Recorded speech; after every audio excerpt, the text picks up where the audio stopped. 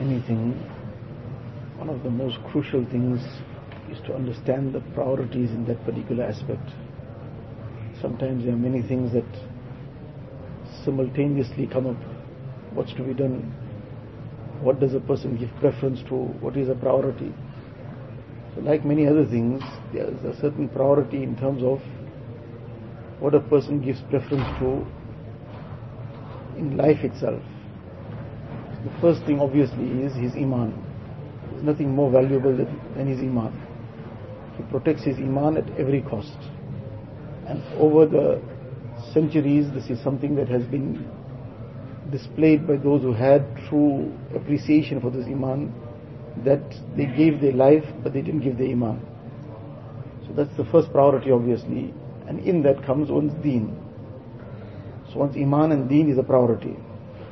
And then comes one's life. In life is one's honor, respect, that a person will look after his life at the expense of his wealth. So life will come in the priority. If a person doesn't understand the priority, he'll spend his life for wealth, he'll destroy his health for wealth, he'll even give his respect away for wealth. But in the end, obviously, these things are not going to be of any use to him. When the time when the crunch comes, then that wealth will all be just by the way.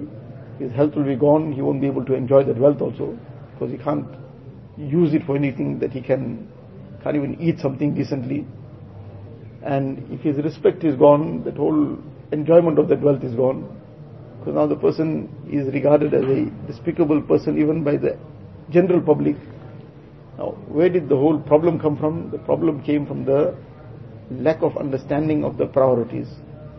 Imam Bukhari rahmatullah alayhi is traveling on that ship, and this person makes that false accusation that my money has been stolen. Meanwhile, he only just came to know that Imam Sahib has this bag of 30,000 dirhams or dinars, and this was just a plan to try and get hold of this. So he started making a huge din that my money got stolen. So now they started searching the whole ship from one side, because nobody can run away from the ship. They find nothing on anybody. So after some time, this person, when in any case, comes to Imam Sahib and he says that, I know and you know that you had this bag of money, because you had mentioned it to me. So where did that go? He says, well, it went into the sea, into the ocean. Went into the ocean, 30,000 dinars. What do you mean you went into the ocean?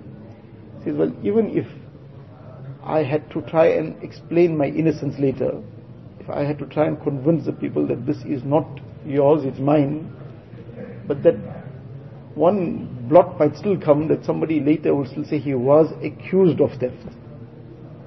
What the outcome was, they'll forget about it. What the outcome was, people won't remember. Somebody will just ignore it deliberately. And that blot will come on my name that I was accused of theft. And I am in the process of acquiring this hadith sharif. I cannot afford to let one blot come on that integrity, on that honesty. Otherwise, this whole effort of knowledge of hadith sharif will all be lost. He understood his priorities. He understood the priority that what has to be sacrificed, that is a sacrifice no doubt, but there is something of more importance to be given priority to. And therefore he looked after that. And the end result of that is, that's for the whole world to see, that so many centuries later, that everybody has to still accept that Asahul Kutub, after the Quran Sharif, the most authentic kitab is Bukhari Sharif.